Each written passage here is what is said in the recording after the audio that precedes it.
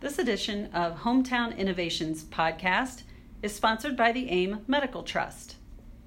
We know it's tempting to look at health insurance 1 year at a time, but it's time for a longer-term view. The AIM Medical Trust provides cities and towns across Indiana with a fiscally responsible approach to healthcare. We pool the insurance of 4,000 employees and counting to give our members long-term stability on their rates. The AIM Medical Trust's renewals since 2010 are significantly less than the industry trend. The annual renewals have been below medical trend for the past 8 out of 10 years. In other words, joining the trust can mean big savings for your municipality. Contact Jared Limbach at 317-910-2995 for more information or to request a quote for your city or town.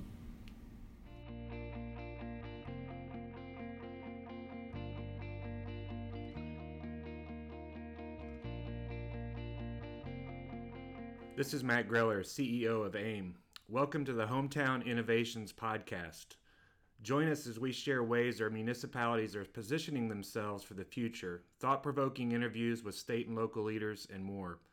Thanks for listening as we tell the municipal story.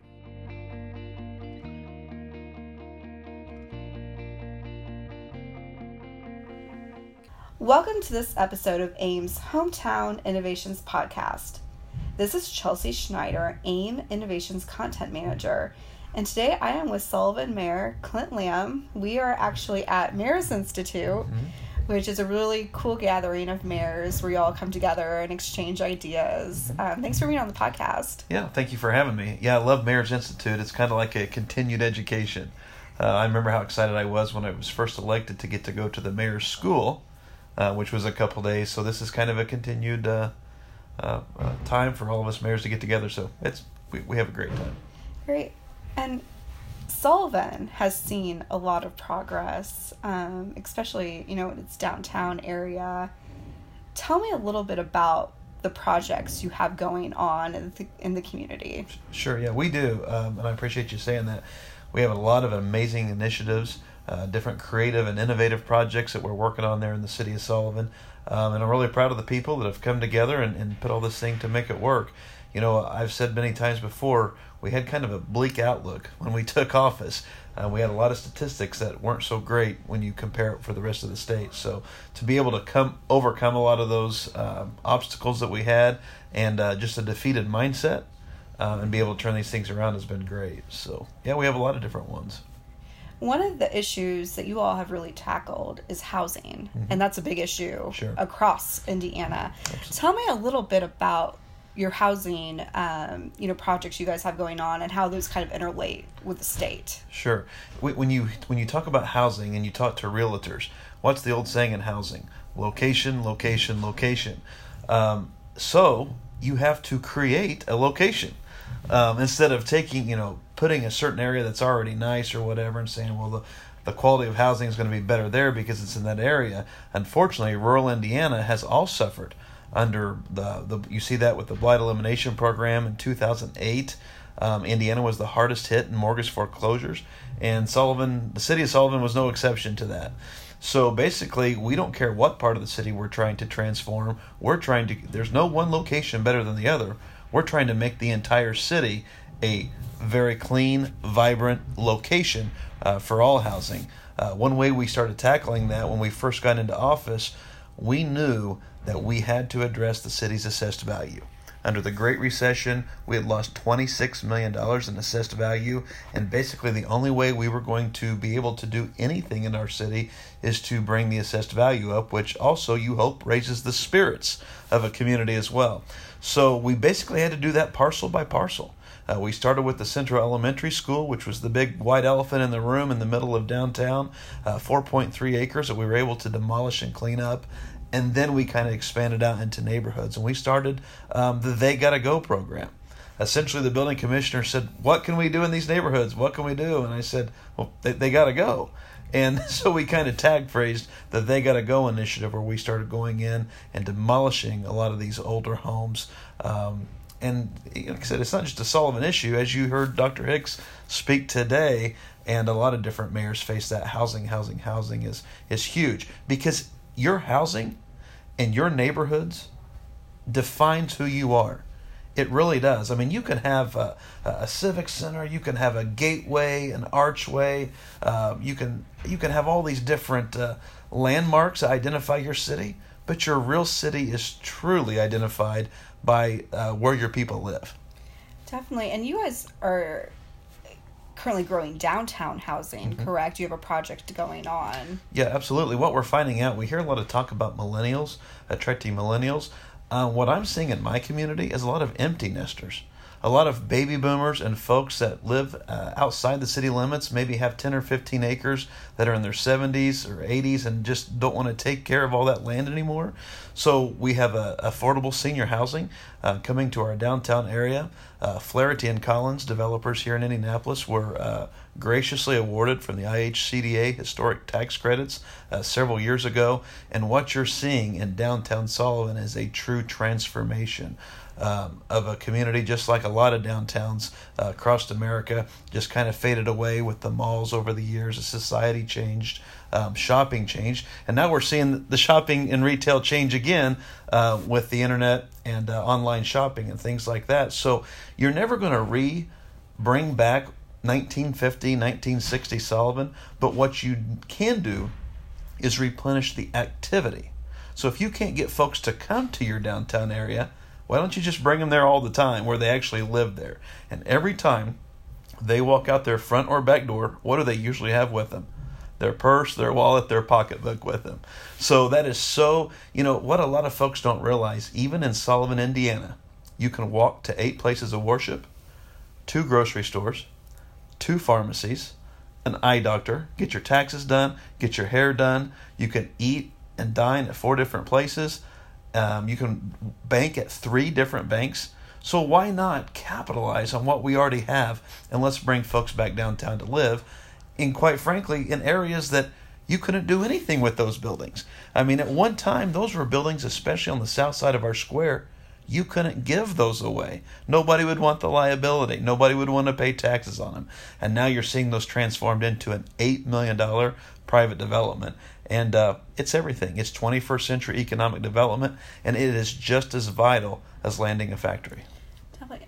And what I always thought was really neat about the Sullivan story, there was, kind of a turning point, right, where as a city official, you decided, I'm going to focus on quality of life. I'm going to focus on, bringing people to Sullivan, attracting new residents to Sullivan. Why should, mayors have that focus across Indiana?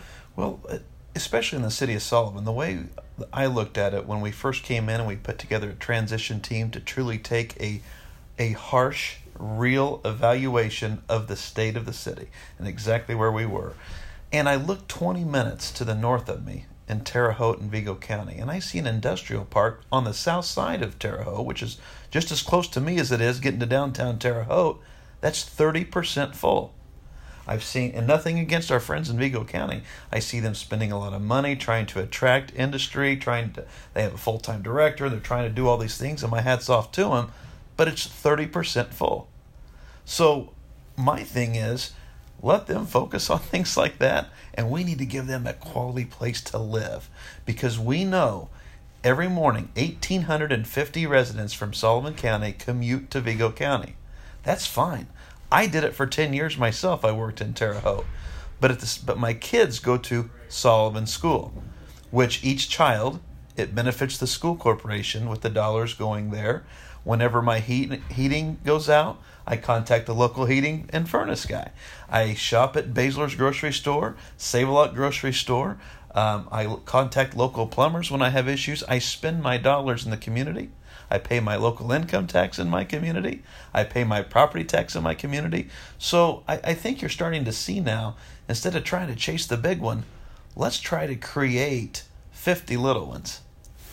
That's great. And when you talk about building amenities for community members, Sullivan's also doing a lot in terms of connectivity of, greenways and also sidewalks. Tell me a little bit about those efforts. Yeah, we really started on sidewalk because we knew that unfortunately, Sullivan County was ranked 91st out of 92 counties in health. And we were literally physically an healthy community.